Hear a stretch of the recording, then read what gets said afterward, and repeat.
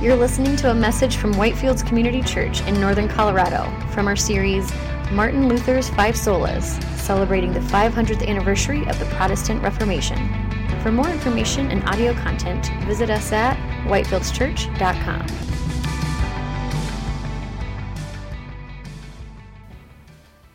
Amen. Good morning. Welcome to Whitefields. Glad you're here this morning. Would you please open with me in your Bibles to the book of Colossians, chapter 3. This is Colossians chapter 3.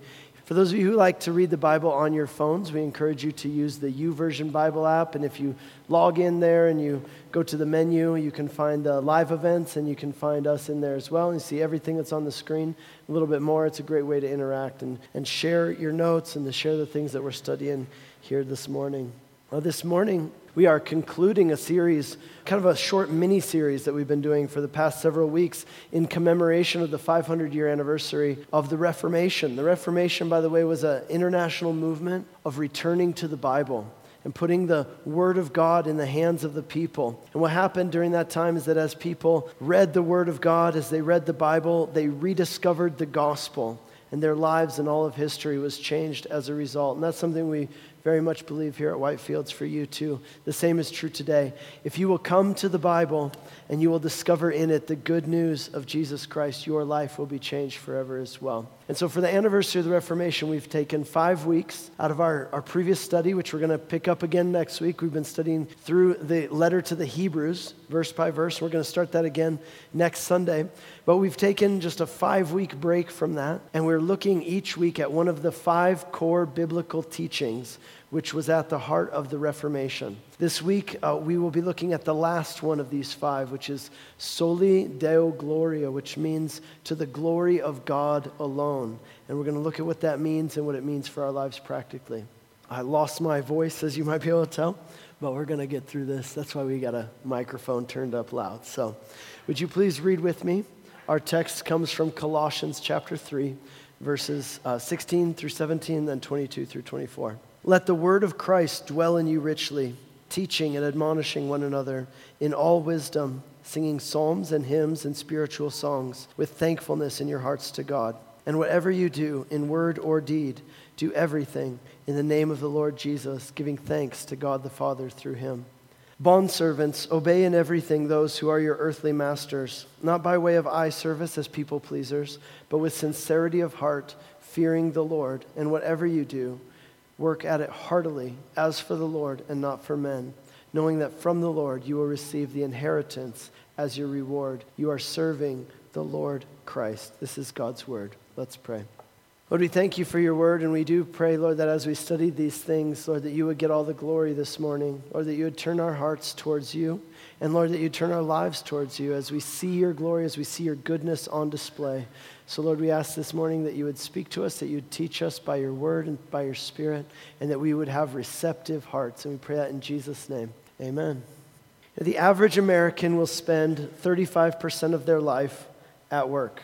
35% of your life you will probably spend at work. And if you consider that you spend another 30% of your life sleeping and another 7% of your life eating, well, then that leaves you with only 28% of your life to do anything else that you might want to do. And if you calculate into that the fact that you have to clean your house and you have to drive to work, then you've really only got about 15% of your total life left for leisure and free time activities. And what that means is that the average person spends the great majority of their life working, and then all of the other things they do are kind of getting ready for work and recovering from work so that you can get up in the morning and go to work again. So if you add to that also the time when you're not at work that you spend thinking about your work when you're not there, well, then the number's even higher.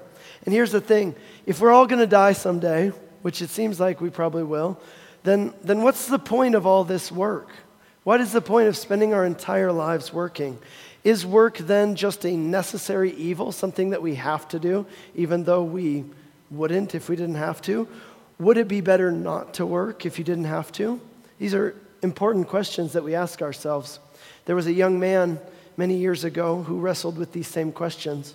His father had come from a fairly poor family, But he had done well for himself in business. And his dad's dream was that his son would grow up and that he would be able to send his son off to college so that he could get a degree, so he could have a comfortable life and not have to work and labor as hard as he had to make a living and get somewhere in life. And so the young man went off to school. He went off to university.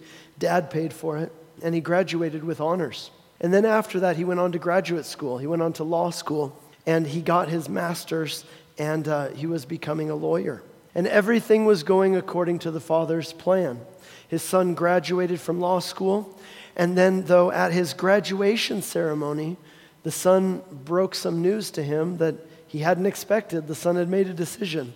Instead of becoming a lawyer, he was going to become a priest. Instead of becoming a lawyer, he was going to enter a monastery and become a monk, and through that become a priest. And he would dedicate his life to serving God, and he would take a vow of celibacy and a vow of poverty. And the father was distraught when he heard this. It just destroyed him. He had just spent a fortune sending his son to college and then to law school. And so at the graduation dinner for his son, the father was asked to stand up and make a speech. And the father took the opportunity at that speech to voice his displeasure with his son's decision. And you can imagine how awkward that must have been for everybody there, but especially for the son. And during that speech, the father said this, if my son was such a Christian, then he would know that the Bible says that children are supposed to honor their parents, but apparently he doesn't care about the Word of God as much as he says he does, because he's dishonoring me right now by choosing to become a priest. And he asked the question, why can't you serve God as a lawyer? Why can't you do that? Why do you got to go and become a priest? You see, because becoming a priest would mean a life of poverty. It would mean never getting married, never having children, not carrying on the family name, never giving his parents a grandchild. And the son, though, he swallowed hard, and he went on and he became a priest. In fact, he became one of the most famous priests in all of history. Ironically, though, the reason that he became famous is because he taught later on that you don't have to become a priest in order to serve God. He actually got married, and he actually had children and provided grandchildren for his parents. And of course, all of those things were completely against the rules of what the church said and taught. But by doing those things, he changed history. And that man's name was Martin Luther. The reason he gave up that career as a lawyer in order to become a monk was because he had bought in unquestioningly to the common notion of that day.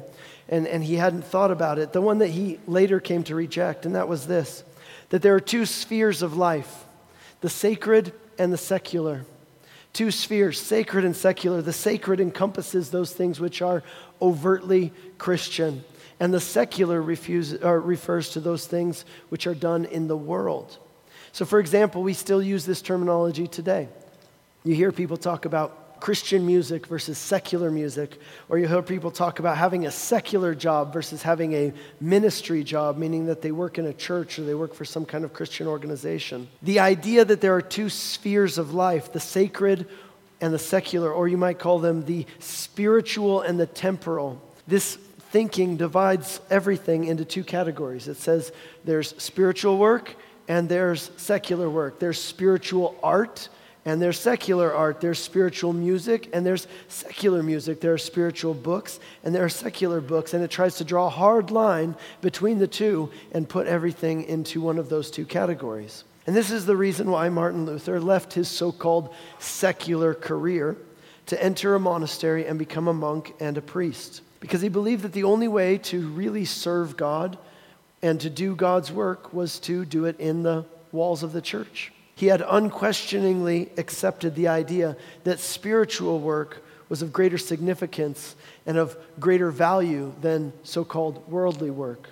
But something Martin Luther's father said that night of his graduation stuck with him. It kind of rolled around in his head and bothered him for years. He had asked him the question, can't you serve God as a lawyer? And see, at the time, Martin Luther, he just wrote it off, right, as just unspiritual talk from his unspiritual dad who only cared about money and success and these kind of things.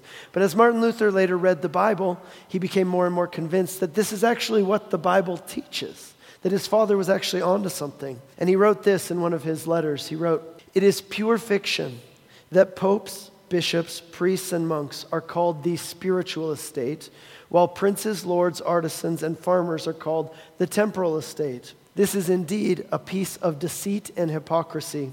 Yet no one need to be intimidated by it, and for this reason, all Christians are truly of the spiritual estate, and there is no difference among them except that of office.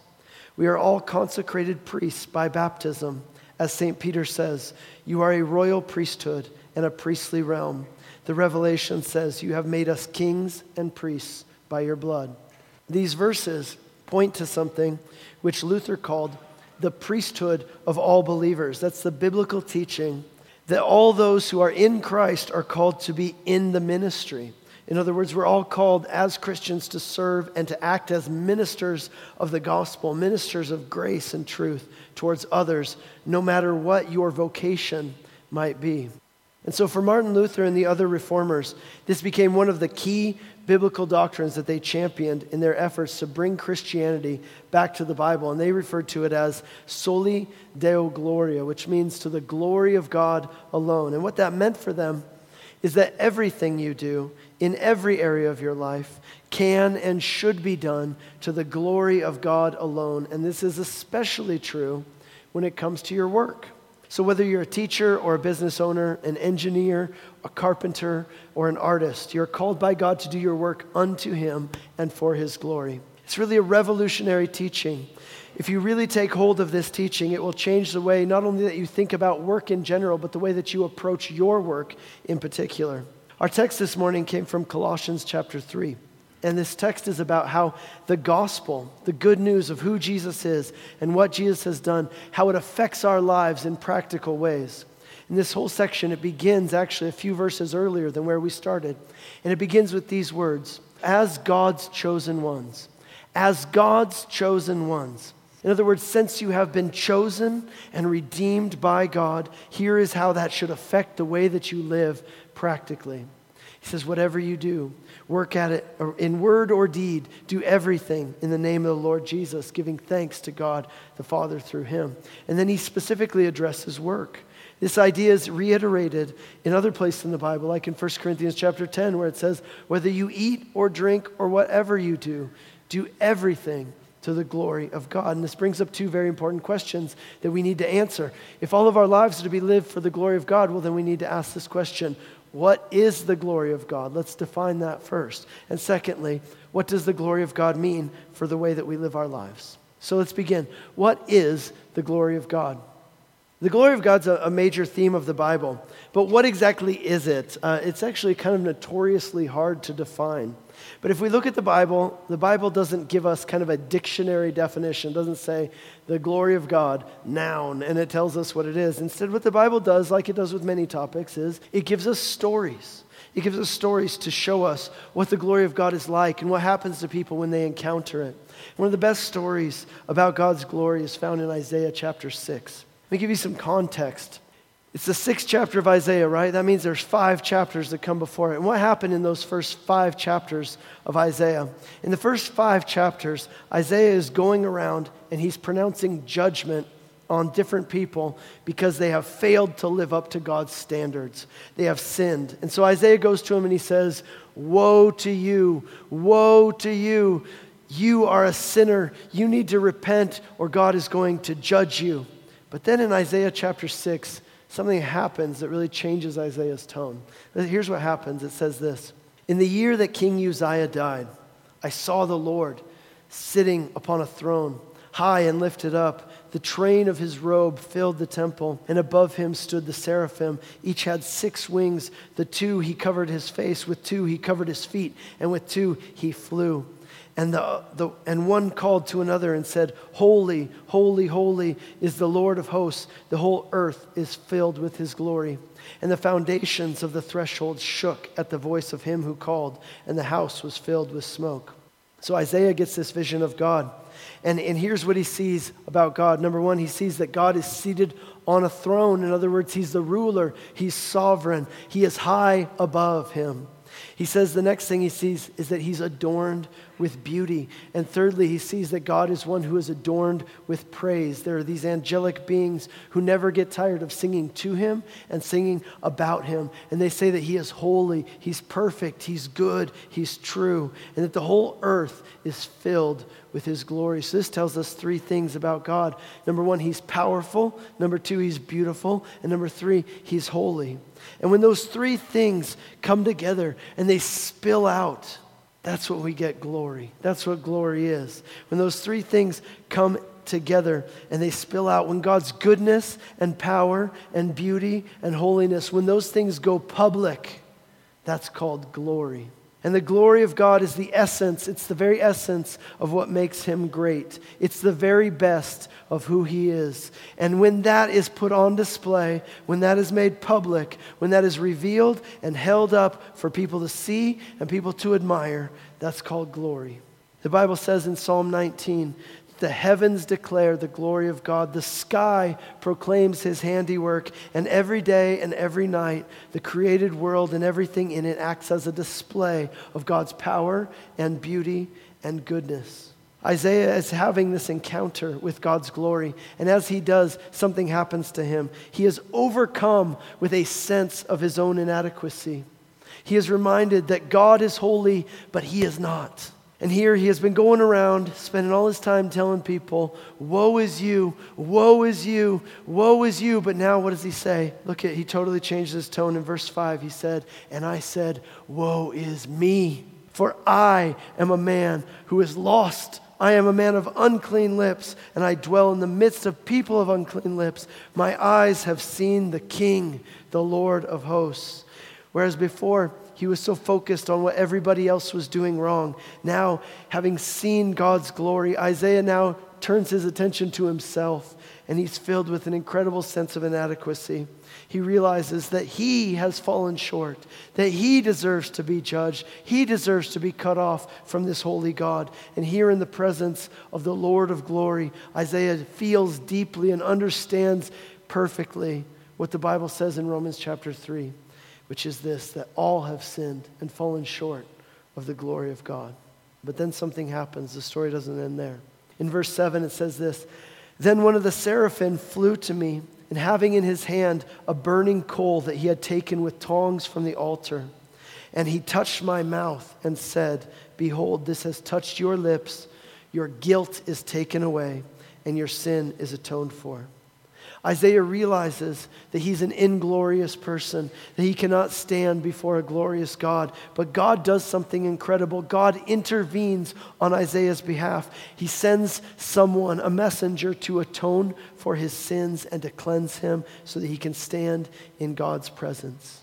This vision was a preview of what Jesus would later come to do.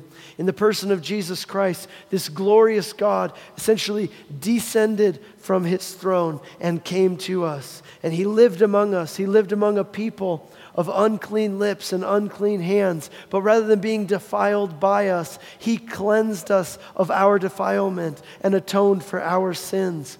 And here's what's really interesting. In the Gospel of John, chapter 12, Jesus refers to this story here in Isaiah chapter 6. And Jesus says, do you remember that time when Isaiah saw the glory of God? He says, you know what he saw? He saw me. He saw me. And the implication is this, that if you will put your trust in him, if you put your trust in Jesus and what he did for you by dying on the cross and taking the judgment of God in your place and rising from the dead in victory, when you put your trust in him and in that good news, what happened to Isaiah will happen to you. That God will look at you and he will declare, your guilt is taken away and your sin is atoned for. Part of God's glory, we're told in the book of Exodus. Part of God's glory is that he's not only just, but his glory is that he's merciful, that he forgives, that he saves sinners, that he redeems and he restores. And in Jesus, God has made a way for us inglorious people to come to him and experience his glory. But check out one last thing about this story. After seeing God's glory, after being cleansed by God and having his sins atoned for so that he could stand before God, look at what happens next in verse 8. And I heard a voice of the Lord saying, whom shall I send? Who will go for us? And I said, here I am, send me. After getting a glimpse of God's glory, after being cleansed by God, now God calls Isaiah to go out into the world and do his work. And let me tell you this, the same pattern is true for you and me as well. That's what we see here in the text that we began with this morning. That's why it starts with these words, as God's chosen ones, now do this. As God's chosen ones, you have a calling. You have a commission from God. In other words, to be chosen by God is both a comfort and a calling. To be chosen by God is both a grace to revel in, and it is a destiny to fulfill. Our calling and our commission is this, to enjoy the glory of God and to spread his glory throughout the earth. The Westminster Catechism begins and puts it this way. What is the chief end of man? The chief end of man is to glorify God and enjoy him forever. So what does the glory of God mean for how we live? If the purpose for which we were created is to enjoy and to spread God's glory, what that means is that every area of life can be lived and ought to be lived as an act of worship in his service and for his glory. And that means that worship isn't only what you do at church. Worship is a posture of being submitted to God and seeking to honor him and bring glory to him in everything you do in every area of your life. What Martin Luther and the Reformers discovered when they read the Bible is that the church had too narrow a view of what worship is, too narrow a view of what service to God is. They said that service to God and worship are the things that you do within the walls of the church. But what the Bible teaches is that we're called to worship God and serve God both in the church and in every area of our lives, in everything that we do. And that means that it's possible to do your work, that 35% of your life, as an act of worship to God. This kind of attitude, by the way, it begins with an understanding of the gospel. With everything that we've talked about so far in this series up until now, this is the foundation. This is the end result. If you're saved in Christ alone, by grace alone, and you receive it by faith alone, not by earning it, then there's nothing for you to work for. There's nothing for you to earn.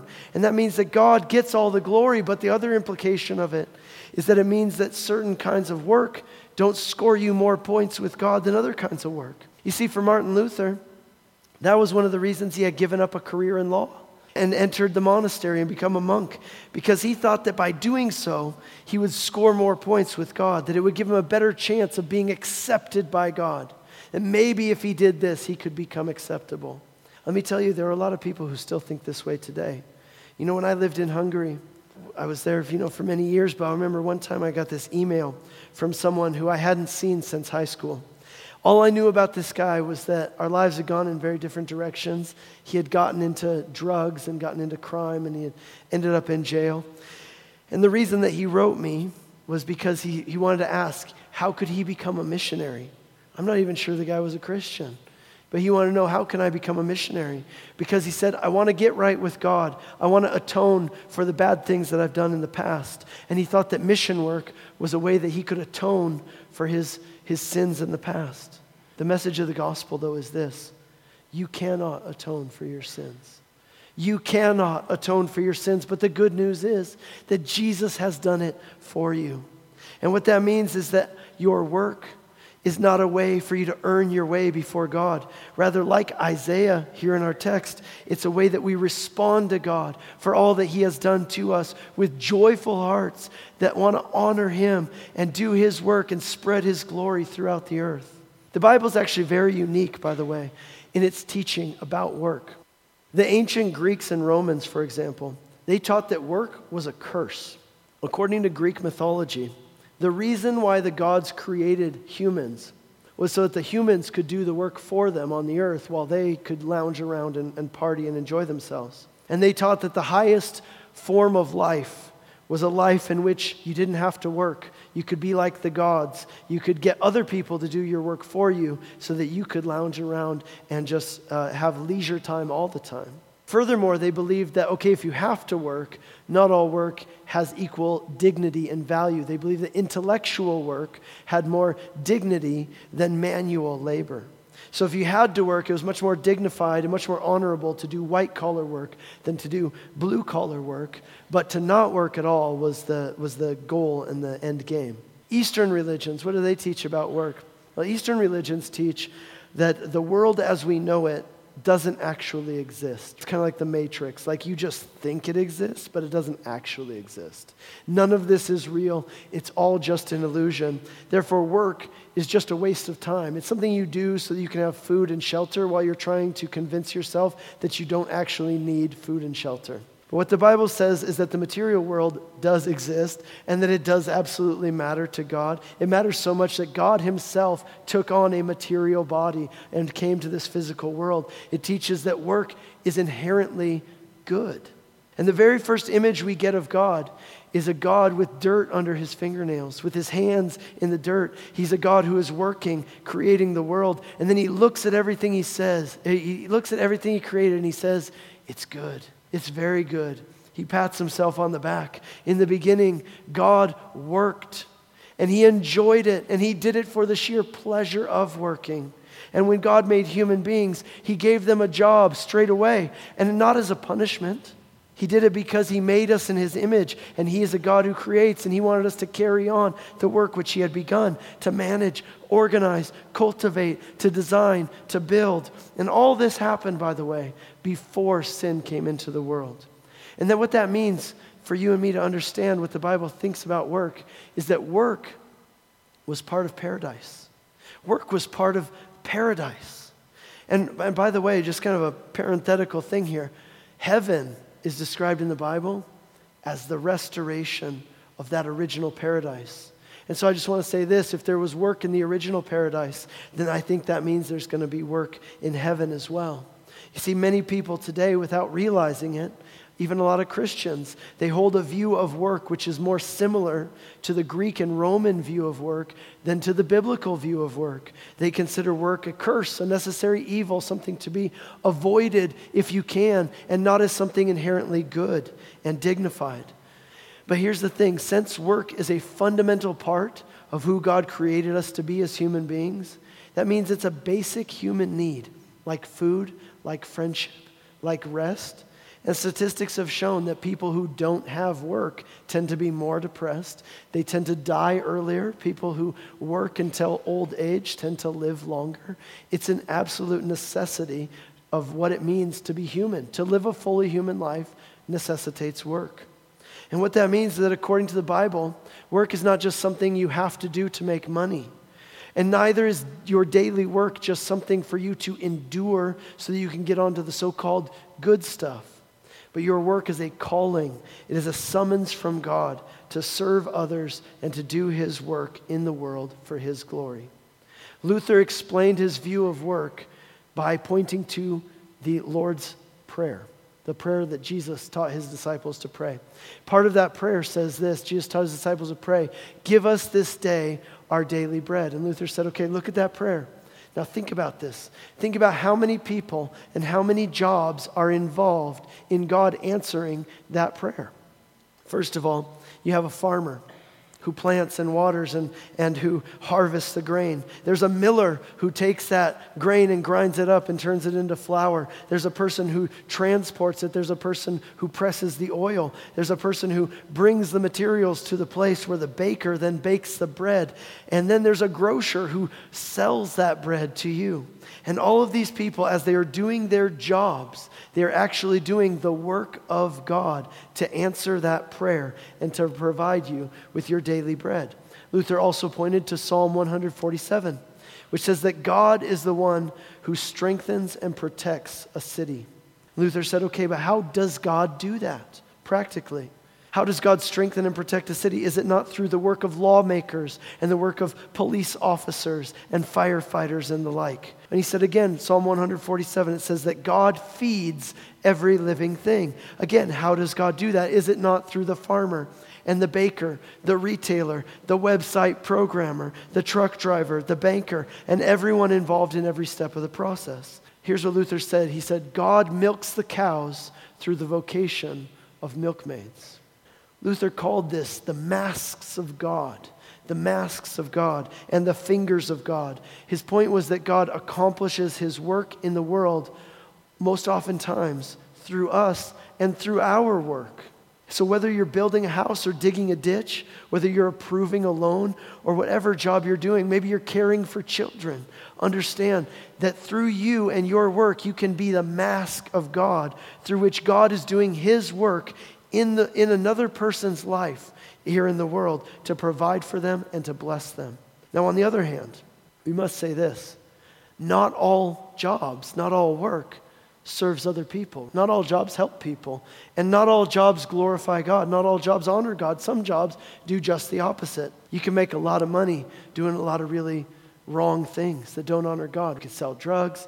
You could sell cigarettes to kids. You could sell pornography. That might all work and it might make you money, and I'm sure it would take a lot of energy on your part. And it might even be legal in some cases. But the question is always this, and we must ask ourselves this: does this honor God, and does it benefit other people? You see, there are plenty of corporate jobs even, where rather than providing for and helping other people, you're actually exploiting people in order to get ahead, to help rich people get even richer. And so this is something what we must consider in regard to our work. Does it honor God, and does it help others? And if not, then you probably need to look for another job. But if so, then you can consider your job not just a job, but a calling. And you can do it as well as you possibly can. Our text says this: whatever you do, work at it with all your heart, as for the Lord and not for men, because it is from the Lord that you will receive your reward. Notice that in Colossians chapter 3, this section about how the gospel should shape how we work, it addresses bondservants. Now, a bondservant was different than slavery in the way that it was practiced here in the United States. But it was still the lowest rung on the ladder, right? Like, this is the lowest form of manual labor in that society. And yet, the message is for these people, that these people who are doing manual labor, the lowest rung on the totem pole in that society, they should treat their work as something they do with their whole heart and do it unto the Lord. They should treat their work as God's calling on their life, and they should treat their work as a way that they can worship unto the Lord. And what that tells us is that all work matters to God. All kinds of work matters to God. And it can be a means by which you serve God and do his work in the world. And through your work, God can impact and bless and change other people's lives. A great example of this principle is found in the story of the restoration of Israel after the exile. In your Bible, there are 3 little books that go together because they tell the story, the same story of a particular period in history, but they tell it from 3 different angles by focusing on the stories of 3 different people. Those 3 different people are Ezra, Esther, and Nehemiah. Ezra, Esther, and Nehemiah. And here's the background. Jerusalem had been destroyed, and the people were taken captive, and they were carried away into captivity in Babylon and Persia. But eventually a time came when they were allowed to go back, and they were allowed to restore their nation and rebuild Jerusalem. And these 3 people's stories are told because their stories comprise the setting upon which this happens.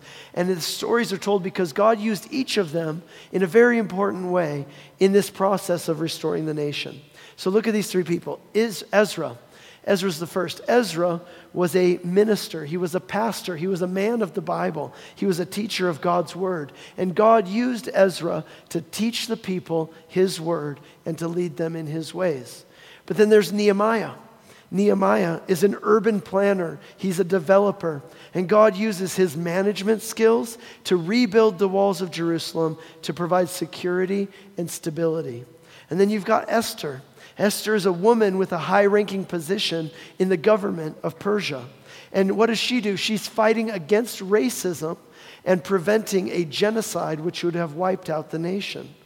And the key line in the book of Esther is that Esther's cousin Mordecai comes to her and he says to her, "Who knows?